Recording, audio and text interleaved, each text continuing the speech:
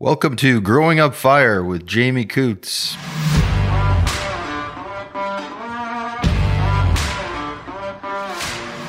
Seahawk, it is our commitment to you that you have complete access to the top professionals, industry experts, and products for your fire service.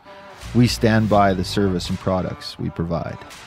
We are proud of our past, and we are constantly listening to our customers and exploring new ways to bring better options to the fire service.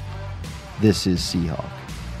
High level, safety, service, security.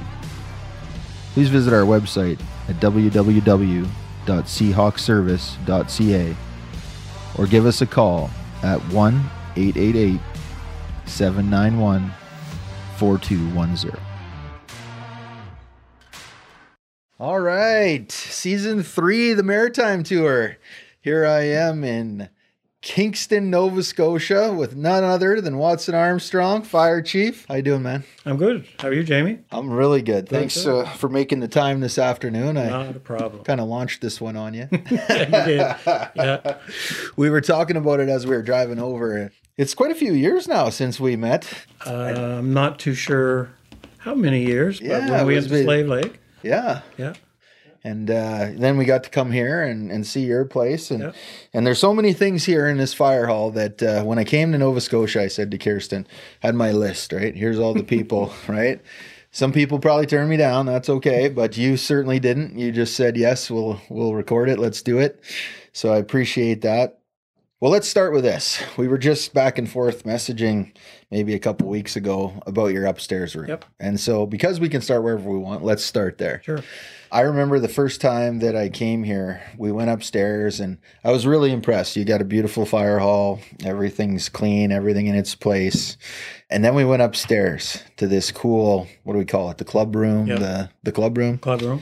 There was so much history hit me all at once that I almost fell over. Right? And so I don't want to steal all your thunder. I want you to tell us a little bit about that room and kind of some of the history that lives in that room. We've got a lot of photographs from the good old days.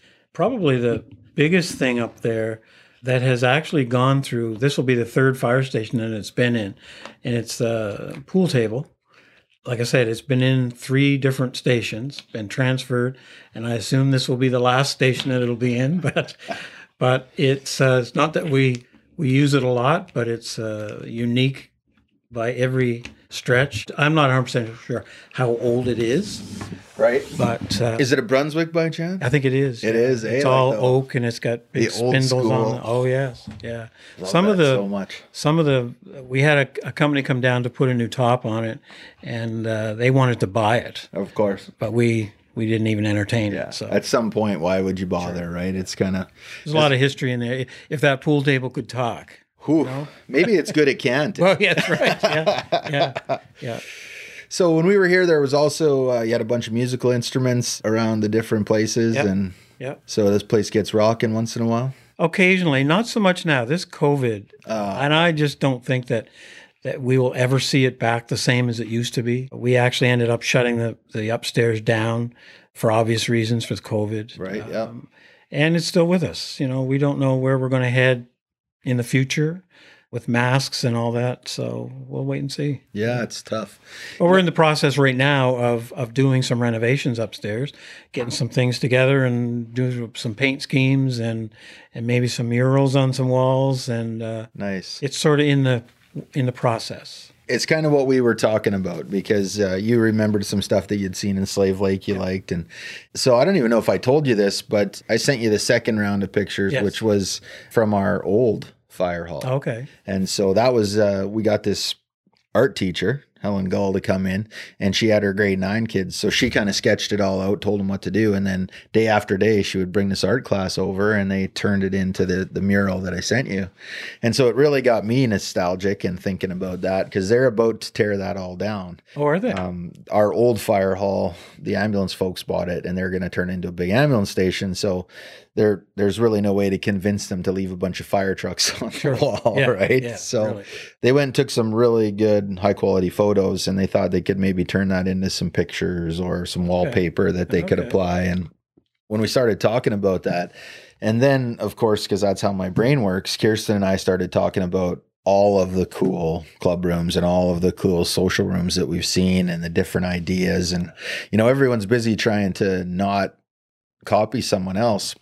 I think I spent my whole life being busy trying to copy people, right? If I saw something I really loved, why wouldn't I try to right, mimic it and build it? And so I think in Slave Lake, the upstairs there was a replica of 15 different fire departments and things we'd seen, right? So when you reached out and you were talking about that, I was like, hey, that's cool. He's gonna think of this and figure it out. And that's where you get, visiting Slave Lake at the CVFSA, that's where, of course, we've seen it. And going to different stations, you see different things. And I certainly don't mind mimicking because I think it's cool. I'm like you.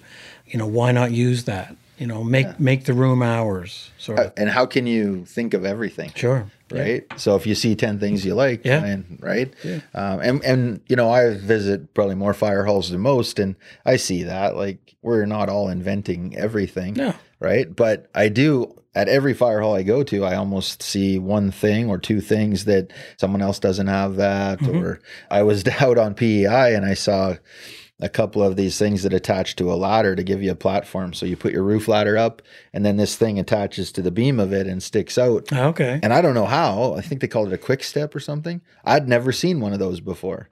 Maybe they don't sell that out where I am. And so they, I made them take it all out and show me how it works. But those teaching moments are the ones, I could think of how I would use that thing. Sure. Hundreds of different times in my career, right? And so, yours sticks in my mind. I love live music, so it's stuck in my mind that you guys did that from time to time here. And so that was neat. And then just that connection. I think that's the part that I love the most about growing up fire and all the connections and, forcing myself to get out there and see more fire halls was that I get to talk to guys like you from across the country all the time, right? And so that's why you popped to my mind when I was like, all right, let's see what he's up to, right?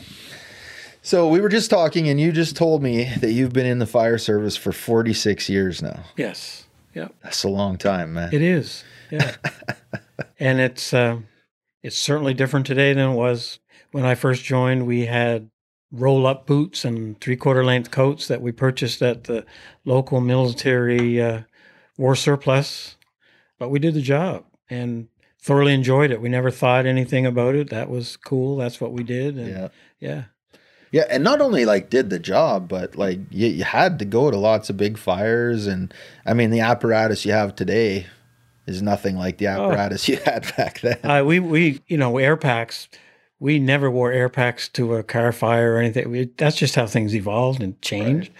But we just didn't feel it was necessary. Right. Put it that way. Yeah. What do you remember? What kind of air packs you were using back then? Old Scots. The old Scott 2A, the trunk, and we were talking about that last night in Lunenburg, right? How you could take the trunk and shove it in your coat and really save some air. Yeah. Maybe not such a great idea, but we did all those things, eh? And the helmets, remember how thin the helmets were? And do you remember any of the fires back from those old early days is there any that really stick in your mind? We had a lot of barn fires, really nothing that really sticks in my mind. I joined shortly after we had our mall had totally burnt. And I joined shortly after that. That would be probably one of the biggest calls at that time, 46 years ago. Yeah. Or not 46, 46 years ago. But it was, it's scary, 46 years. Wow. When you say it out loud. But yeah, we had a lot of barn fires and you'd pitch hay. You never had an excavator come in. You might have lucky to get a backhoe, but you pitched hay with a pitchfork and that was a lot of work, but again, it was fun, you enjoyed it, Yeah, last night we talked a lot about that, and it seems like every talk now gets more and more like that, right? They bring in all the rules and they bring all and it's kind of that double-edged sword. I'm happy because it makes firefighter safety more prevalent and better, but it's not like we were killing firefighters every day back then, and that we were just so unsafe they had to do something to us, right? Yeah. So I don't know about that. So when you first started, let's go back 46 years ago, right? Do you remember why you started or how you got involved? Actually, friends of mine were in the fire department. And they said, well, come on out, come on out, come on out. And of course I did. And of course, then becomes, the quote, brotherhood. And once you're a firefighter, you're always a firefighter. It doesn't matter where you are or what you're doing. You still are a firefighter. And we still have that here. But that's how I joined. My friends, actually, my best man was in the fire department. And he was one probably that convinced me to join. And the mall had burned at that time. And, it's kind of cool. You see all the, all the firefighters there. And I should do that. Yeah. It'd be cool. Yeah. Yeah. Well, I think we all get drug in somehow, some way like that, right? Yeah. So you start coming to the fire practice and then your life starts to evolve, right? Your wife needs more time and your kids need more time and The only good thing, I was a firefighter before I got married. So she knew what she was getting into. Did she? Yeah. But what really changed is when the kids came along. You couldn't devote all the time. I still did.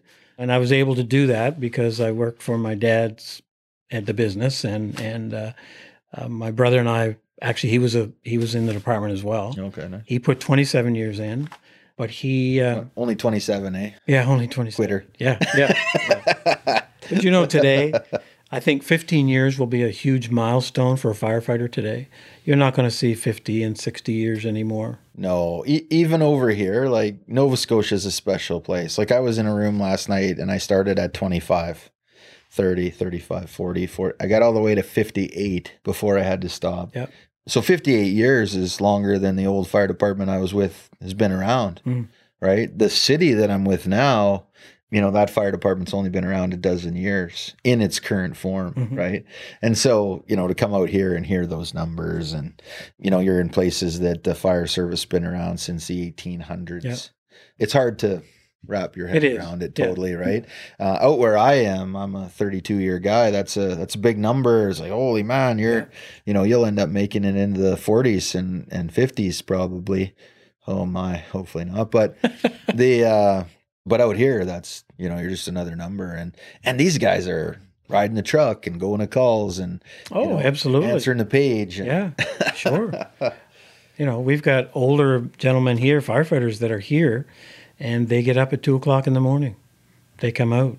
There's a place for them. Yes, they're not on the front line. Yes, they're not driving the trucks, but they're here. They watch the trucks when they come back. They help do this. They help do that. 2:00 in the morning. Still part of everything. Absolutely. Right? That's and it's nice to have them around and tell those stories and kind of remember where you came from and remember where you're supposed to be going with all of this. So, those parts, I love it.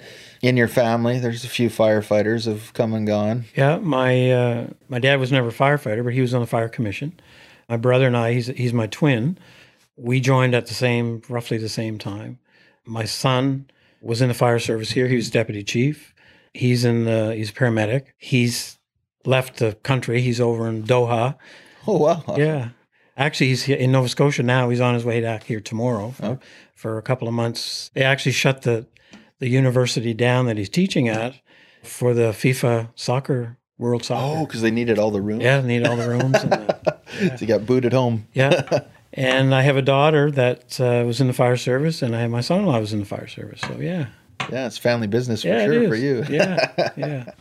And that's nice. I mean, it's a chance for you all to spend some more time together. Yep. That you maybe wouldn't get, right? I'm going to go ahead and guess your wife's been instrumental in many, many things in many, many ways over the years, helping set up events. And oh, yes. She was in the auxiliary for a period of time. I'm not too sure how much. But again, with work and with the children. Now she retired, and she's actually a county councilor for Kings County now. Has been for 6 or 7 years or something. Yeah. So she's got her thing, you got your thing. Yeah, so I have to watch what I say because they fund us. Yeah, exactly. Yeah, that's as well as she has to watch what she says to me. So yeah, which is maybe a good thing, eh? Yeah. Then you just don't talk about that. We just don't talk about it. Kirsten and I used to be like that too. She'd work for the town and be the HR and health and safety person, and I was the fire chief, and so there was just a lot of subjects that were taboo at home, right? We didn't talk about it. We be honest with you, we do not talk fire department at home. Yeah. You know, Why not, right? Why would you want to? It Yeah, just yeah. makes it fussy. Yeah. All right, back to the early days of firefighting. You talked about the long coats and the roll down boots and the trucks. A little earlier, you talked about riding the back of the truck, right? I miss that. I don't know about you, but it was. I don't miss it when it's minus 30.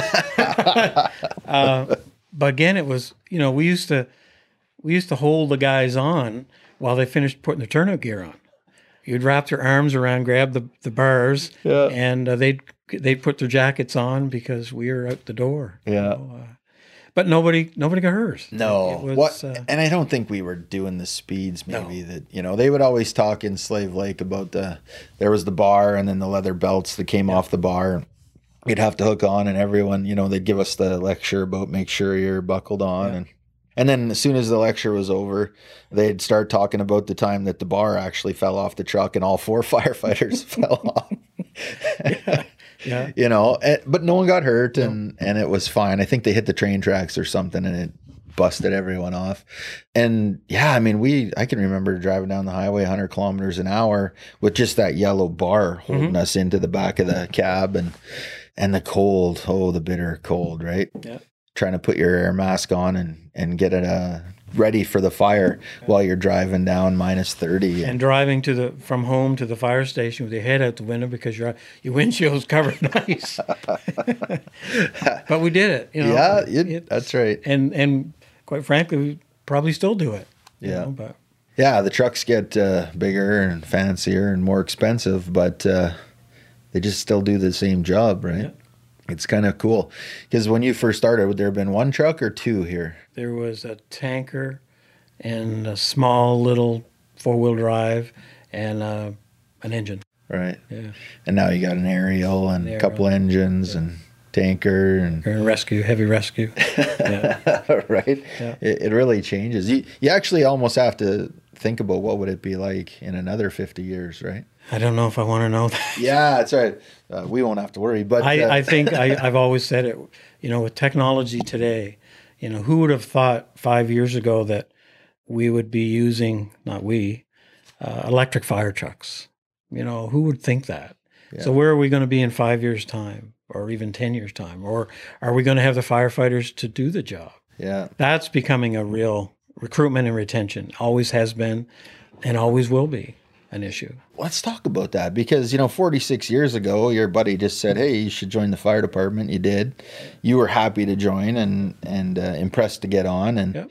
And today we got to go looking and begging for people to come and give me some TSN turning points. Where do you think that, this all kind of changed? When did people stop thinking this was an awesome thing to do? I think we have people that will join and they don't really realize what's involved. And you can talk to them and you say, this is what it's going to be like. And, and it's like training. You can go out, and I call it playing cowboys and Indians. But until you actually go in that house fire with heat and your adrenaline's going, and it's totally different. And some people don't like that. Yeah. They say, oh, this isn't really for me. You're faking Or they it, don't understand the commitment that's involved once you get here. The worst of it, and I don't ever like to use the word volunteer, because the only thing we do is we volunteer to join the organization. After that, we have to do this, this, this, and this, and we're expected to do this, this, this, and this. Exactly. And we are the go-to people. We can mobilize quickly. And typically, we have a broad membership that somebody knows something about something. Yeah. And, a lot of times we're not professional at that, but somebody usually knows something about something that, and we get the job done. But Of course.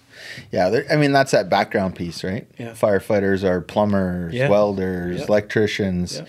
right? Carpenters. They usually good with their hands, Yep. right? Quick to decide something. And so that part, I think, is why everyone calls us. Mm-hmm. And probably also why we sadly say yes to everything, right? and that you just sort of hit the nail on the head. We don't say no. Yeah, we don't say no. Yeah. And we should. I think you know, maybe some of that is the recruitment and retention piece is we just take it all on. Mm-hmm. You know, they call us up and say, hey, we got to set up for a banquet. Can you guys help us? Yeah. Okay. Yeah. Hey, we need a couple security guards to watch over this. Oh, okay. Yeah. Right. Hey, there's this a big fundraiser going on. Do you think you guys could help us? Yeah, okay.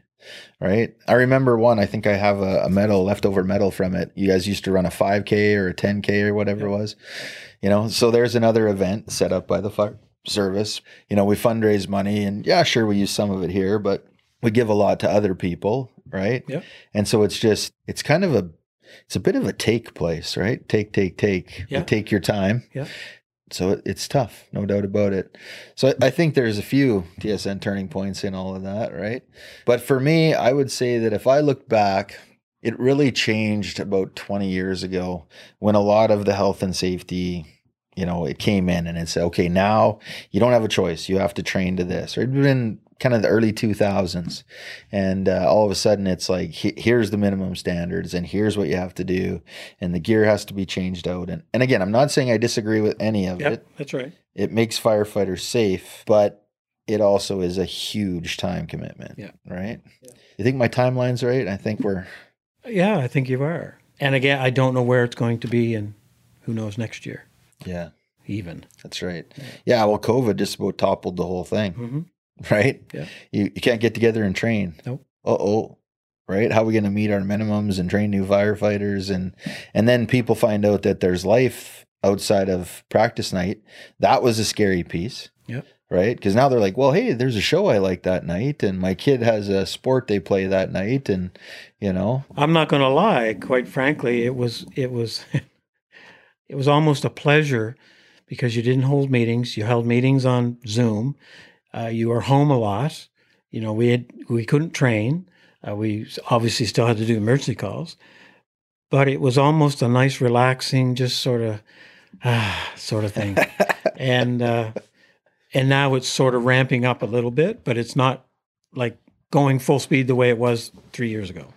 100%. Yeah. And I think maybe they call it the Great Reset, right? Where we all took a step back and said, what's actually important here, right? Yep. Do we have to practice one night a week, every week, and then plus a weekend or two, and plus we'll do these events? And, you know, so I don't disagree that we needed a bit of a reset.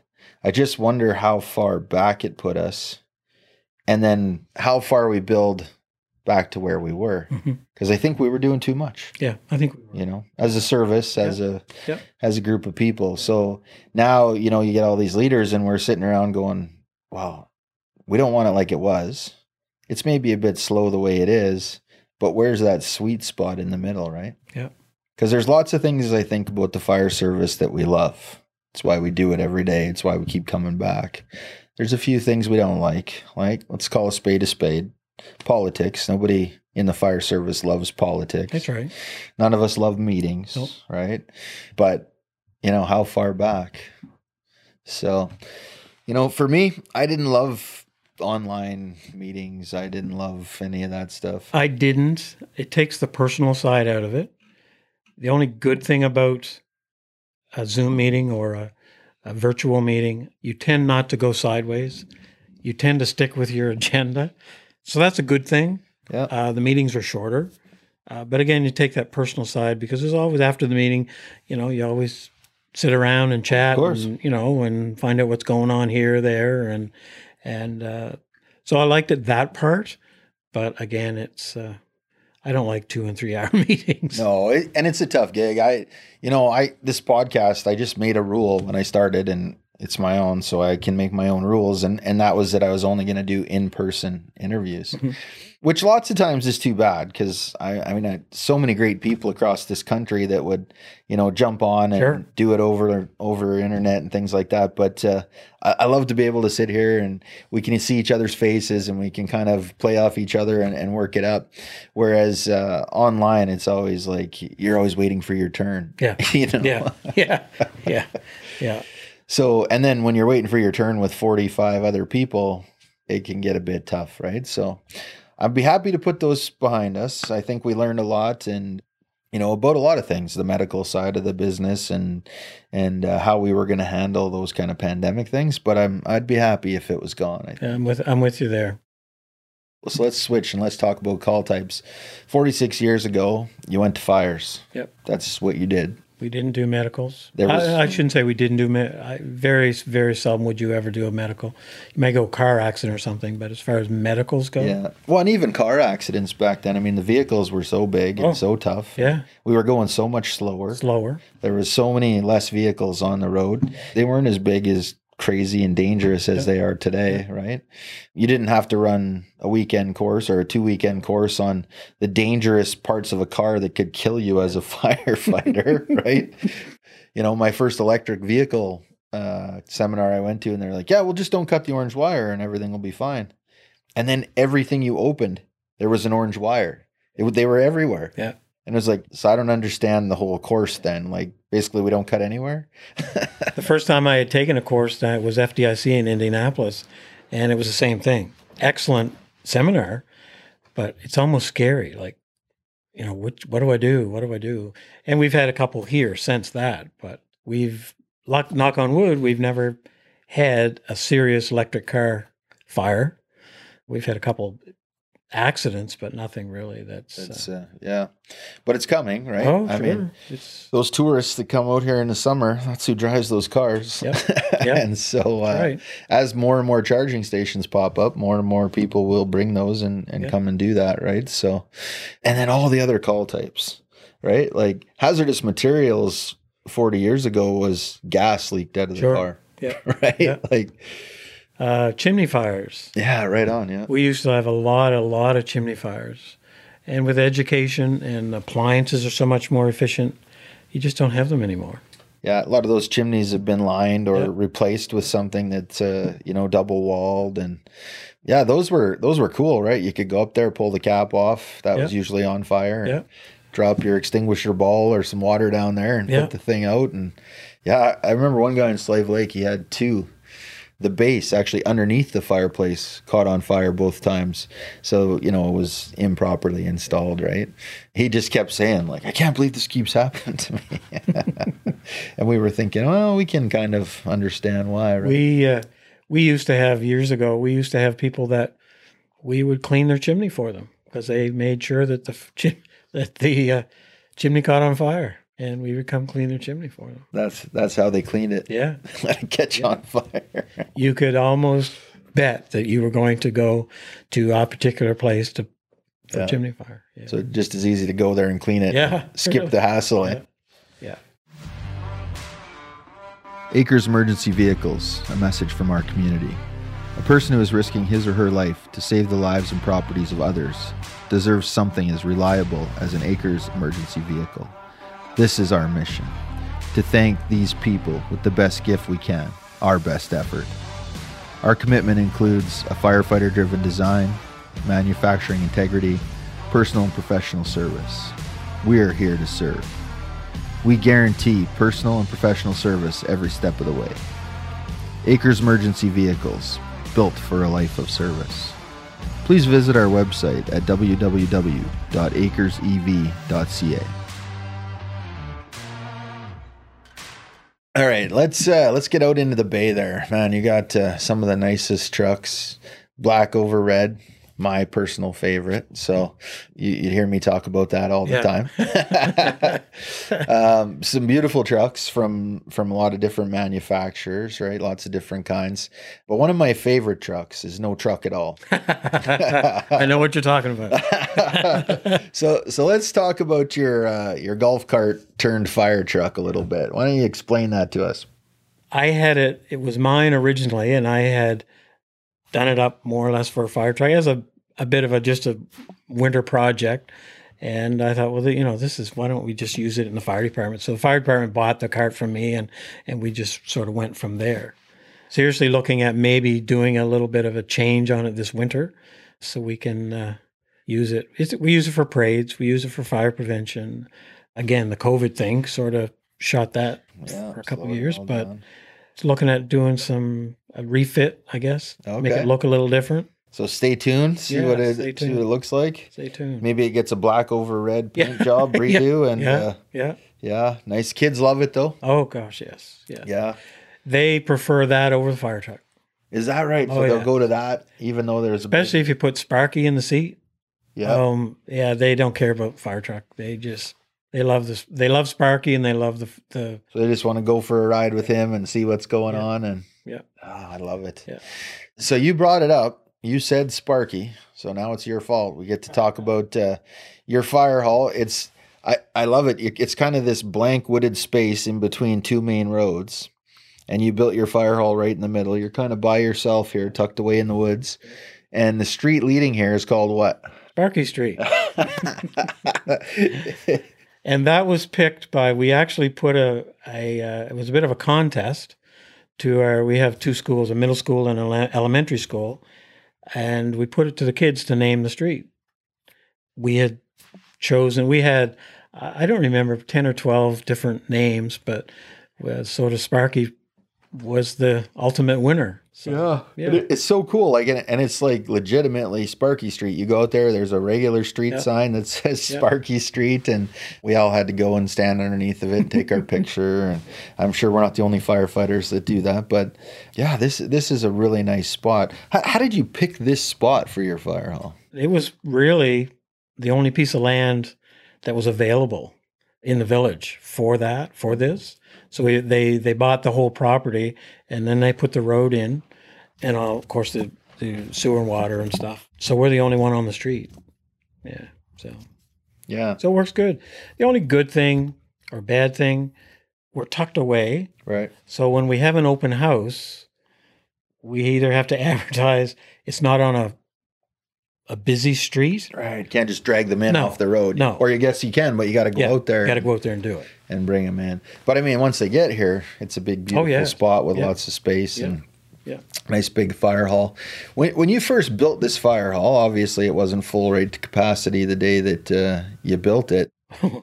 We actually have pictures of the grand opening, and people would come in and say, "What in the world would you ever build a hall this big for?" And so we're sort of planning for the future. And our commission seen that forward thinking and did that. Now it's full.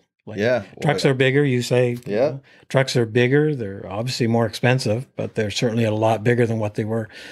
And I guess the whole point of asking you that is like there's a whole bunch of people that are out there trying to build fire halls right now. And you can't just go build a monster. But when you think about it, what you paid to build this fire hall back then, this size, compared to what you would have to pay today. What we paid, this will be 27 years old, and what we paid was just a bit over $1 million. It'd be 10. And that was for the land and building the road and everything. So yeah, it would be probably 10. You think of the investment, the savings that you had there, right? Yep.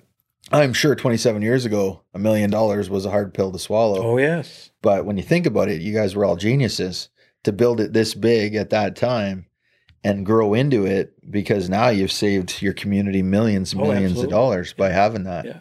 And this station will do us for my duration anyway. Yeah. And you have enough space if you ever do have to. We could build on.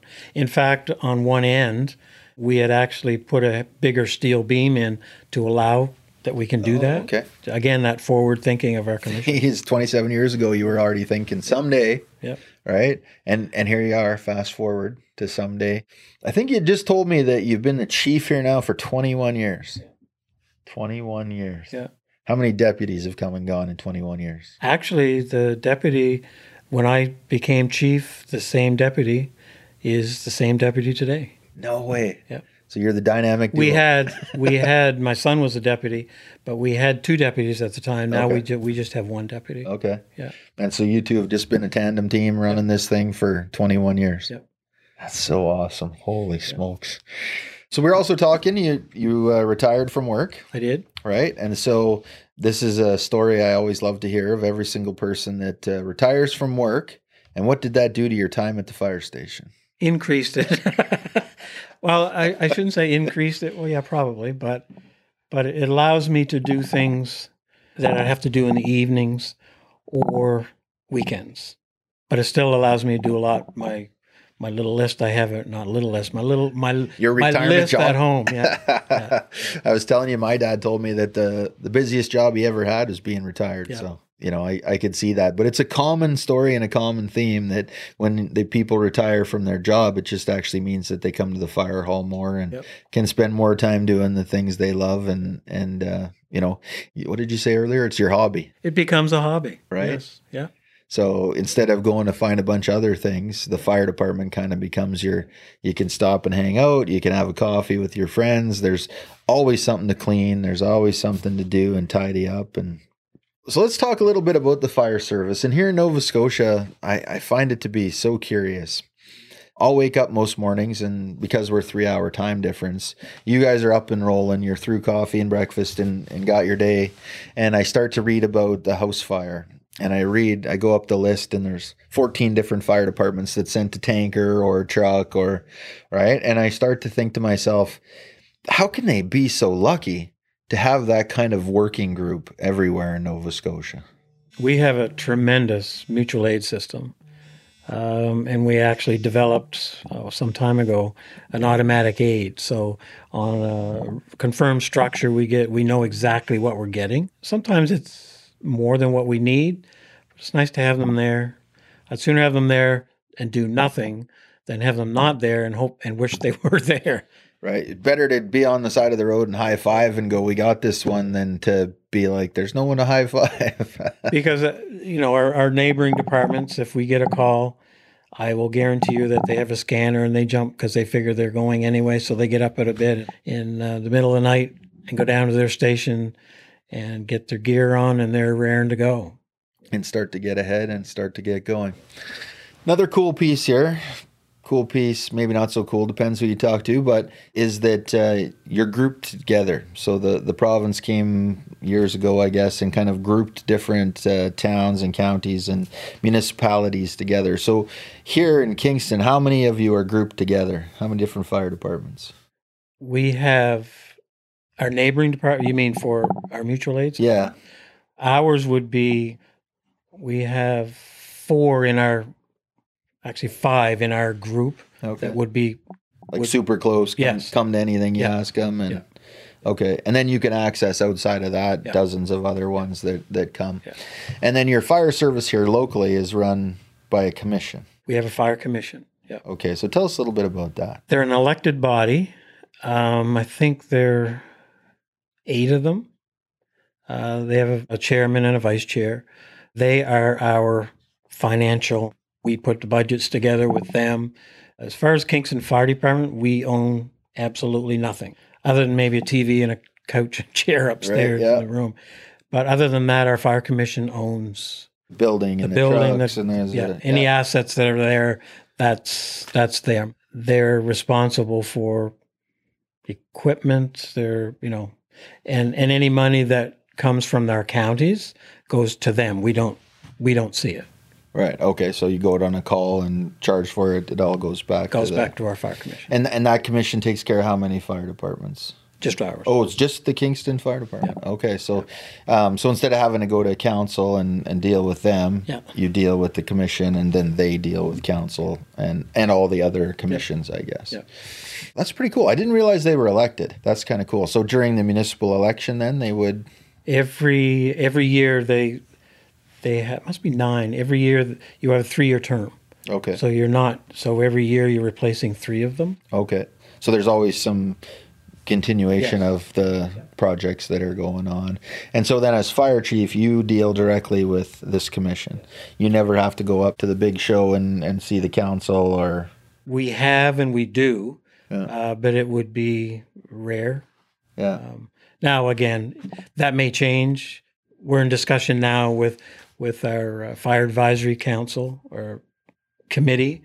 Through council, we meet quarterly, which is all the chiefs meet with council, members of council, and discuss different things. It could be funding. It could be, Yeah, got an agenda, and everybody so it's their chance to ask you questions. Absolutely. They are the liaison between council and the fire service. Okay. It's kind of a nice way to do it. It works well, yeah. Right? Yeah. You get to just really focus on firefighting and you don't have to kind of deal with the other things. Yeah.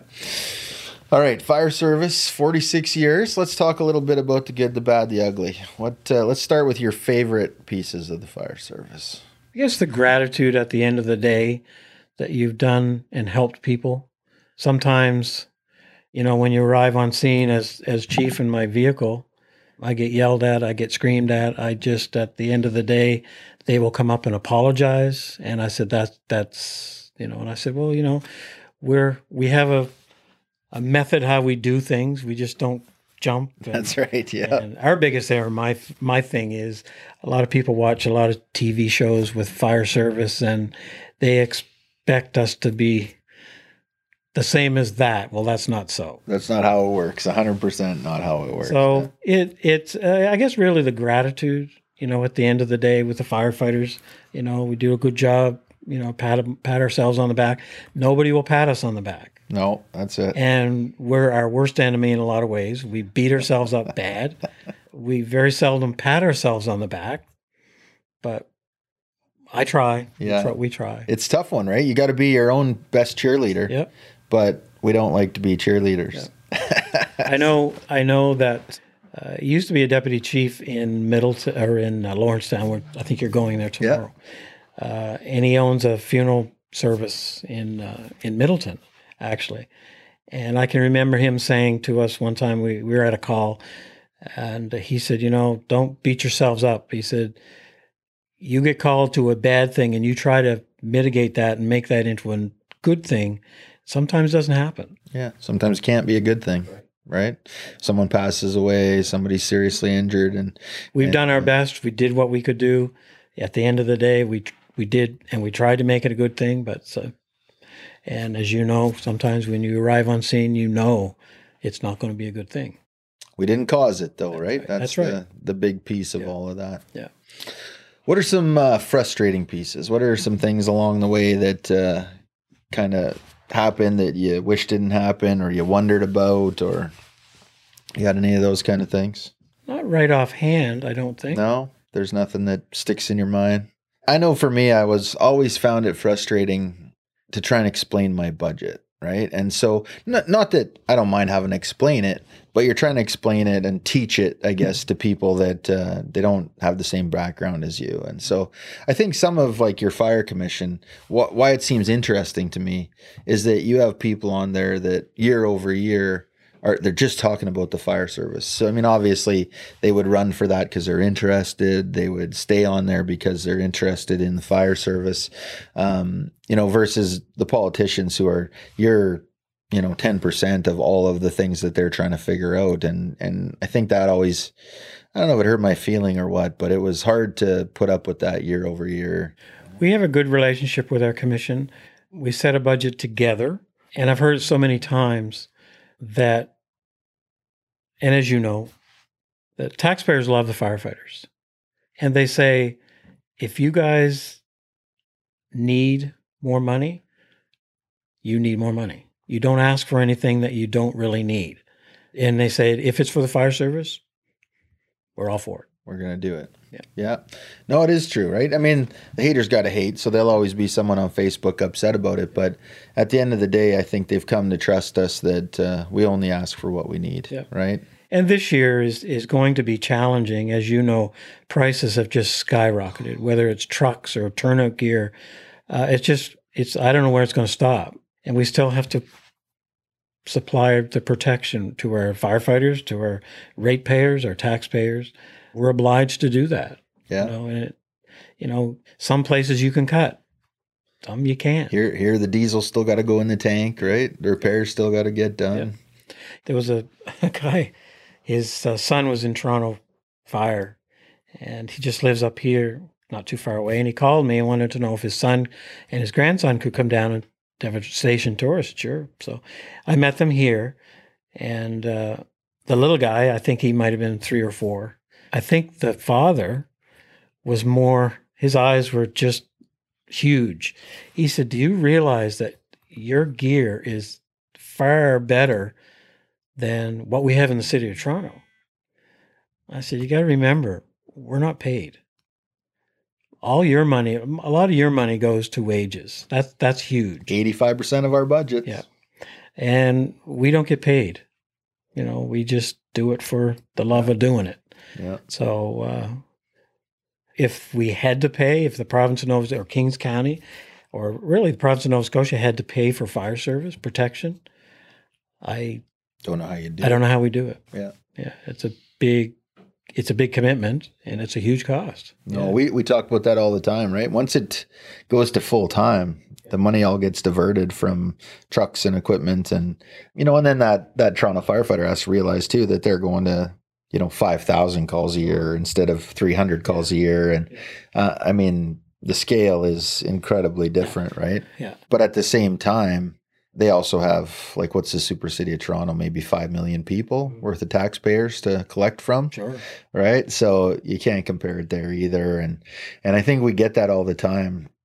Even find the guys that I work with sometimes start to complain about stuff and say, hey, come on, it's your job. You have the greatest job in the world. You get to be a firefighter and people pay you to be a firefighter. We actually have a job where, millions of people in the world volunteer to do this job. And we actually get paid for it. Yeah. I don't think we should be complaining. We should just, take that and be happy to do that, move that. And so if we don't have a fancy club room like somebody has, I don't think we can complain about it, right? And I think that's, trying to go through all of those pieces. And you know what? There's the haves and have-nots, sadly, right? Usually the have-nots are the small places. Yeah. And you'll always have that no matter where you are, wherever. Yeah. But we were at one the other day, and their fire hall is super old, but they ripped out a big tower out of the middle, like a water tower, Mm-hmm. and so they were able to build an office and a gym. It was the first 2-story gym I ever went to in a fire hall. Oh. They had the first of its kind that I've seen, right? Just because they had no space, so they kind of staggered it and moved it up and down, but they were still super proud. Yeah. Right. And so I think some of that is what I love is doesn't matter how big or small, doesn't matter how old or new, right? Doesn't matter how much training you have or don't have. We're just proud to serve the public and proud to get out there and do those pieces, right? Yeah. All right. So I think I come to these different areas and people always want to know what it's like. And so let's do the lightning round. What kind of extrication tools do you have? Hurst. Okay.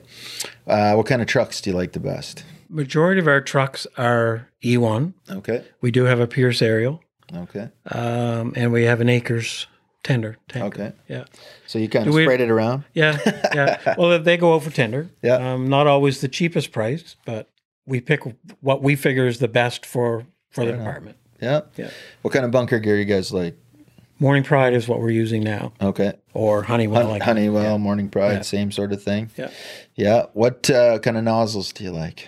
TFT. Those are your favorites, eh? Everything is Ford, Chev, Dodge, eh? And so we were really talking about this last night, which made me think to kind of ask about these different the questions. Is some people are just like so over the top about certain pieces, right? And they say, "Oh, well, why do you love that so much?" Well, that's all we ever had. Oh, okay, cool. Same reason that I like Chev. That one was for Tommy. There you go, Tommy. Yeah. What other things do you have that are kind of unique that you think that... all of our SCBA or MSA. Okay, yeah. You got the new ones, the G1s. Yeah, you love Actually, those? we just ordered 4 packs. Will bring us all up to all the same because we were using the Nighthawks or whatever. Did you get the air packs that have the thermal image camera built in? No? So what kind of thermal image cameras do you use? Dragger. Okay. And we have a couple of the little Seek. The orange Seek thermal image camera. What do you think of those? They're okay. Yeah. Yeah, they're small. Hey? They're small. That's the... Yeah. One of the guys said to me, he said, it'd be perfect if the camera was 90 degrees from the screen. Yeah. So you could actually like be looking out all the time. Yeah. I'll have to send that in as an idea and try to see what we could do about that. But yeah, that's another one that kind of hard to do. Do you guys do medical calls or not that many? We are paramedic request, MVCs. Yeah, I guess that's it. Yeah. You don't end up having to go to the heart attacks and the... Yeah, cardiac arrest. Okay, yeah, you'll do those. Cardiac arrest, paramedic requests, and MVCs. Would be the main main ones that you do. And over the COVID, we've limited ourselves through EHS, they would only do so many fit tests. And luckily enough, we've had enough people with that fit test that we can respond. Yeah. So, all right. How about favorite training course you went to in the last little bit here? I know that COVID kind of slowed us down. So what's your favorite course that you took over the last while? Probably FDIC in Indianapolis. Yeah. Anybody that ever gets the chance to go there, it is phenomenal. It's Firefighter Disneyland. Yes, absolutely. And it's almost, my son, Patrick, and Tom and I went down. And of course, the first day you're there, the first time you're there, I think we were there 3 or 4 times. The first time you're there, you just got to see everything. You can't see everything. So then the next year we go down and you have to look and see which ones you want to go to. Yeah. But it is just, it's phenomenal. Yeah. It was cool. I never go to the training sessions. I just kind of take in the conference and hang out with firefighters. And of course, now with the podcast, I got to record a few podcasts while I'm there, but you got to listen to some of the guys and the different training sessions they went to, and just the staggering level that they train at there, right? We did one, and I don't remember what it was called, but it was a lawyer in the fire service, and the room was full. There was probably a couple hundred people in it. I don't know. And he said, any of your fire departments, how many of your fire departments have been sued? And I'm looking around. Honest to God, 80% of the people had their hands up. Yeah. Well, it's because U.S., right? Oh my, yeah. Oh my God, it's scary. What are you sued over, and what did you do? Mm-hmm. And you get in Canada. It's hard to wrap your head around it, right? Like I've been through some of the costliest disasters in Canadian history, and we only ever got sued once out of all of that, and it was just a move by a group of people to. So instead of their insurance company paying for it, someone else's insurance company. Yeah. It wasn't, we never had to go to court. It wasn't really a thing. And, we kind of laughed about it because that's the only time in 32 years I even had to deal with that. Right. And I guess the coolest part, again, going back to Indy, of course, we were wearing our station wear and stuff, and he walked down the aisles and these guys, morning, chief, and I'm, that respect level that you're unbelievable, unused to, eh? Unused to, yeah. Yeah. Again, that's kind of more U.S. driven, right? But the bars definitely mean something down there, no question about it, right? Yeah. And if you needed a hand with anything, they'd be happy to be there. And for me, like FDIC is just about like the hundreds or thousands of different fire departments, I guess, that represented there, right? From different countries and different languages, and it's almost overpowering, right? Yeah. You got to go a few times just to understand the scope of what you're seeing. Yeah. We went last year and it was a bit smaller, right? There's still 30,000 people came, and I think the trade show was about 25% smaller. It still took us 2 whole days to walk through every single thing. Oh, absolutely. And so, the size of it is compared to, the Maritime Fire Chiefs or FDIC Atlantic or some of these smaller places. Yeah. It's just, those are still big and there's lots of people there. But compared to FDIC, you just can't, right? Yeah. Like you say, that is the Disneyland of firefighting. Yeah. I mean, we went last year and there was still 50 trucks there, right? 50 fire trucks in one place for us to look at, jump inside, right? Different colors, kinds, shapes, sizes, ladder trucks 125 feet up in the air spraying around, and, every new everything, if it's made and it's got anything to do with fire service, it's there. 100%. It's crazy. Well, I got to tell you, thanks for having us today. Well, enjoy it. Right? Enjoy the talk.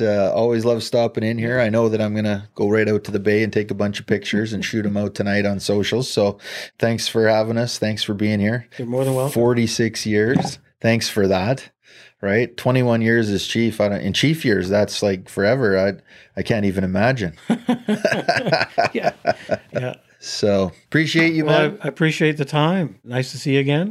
When and if you're ever down, you're more than welcome in this station. I'm always going to come to the Valley. Come on, yeah. Check this out. So thanks. Appreciate it. Thanks for listening to Growing Up Fired today. Follow me on Instagram @Chief Coots to comment or send questions. We appreciate your support.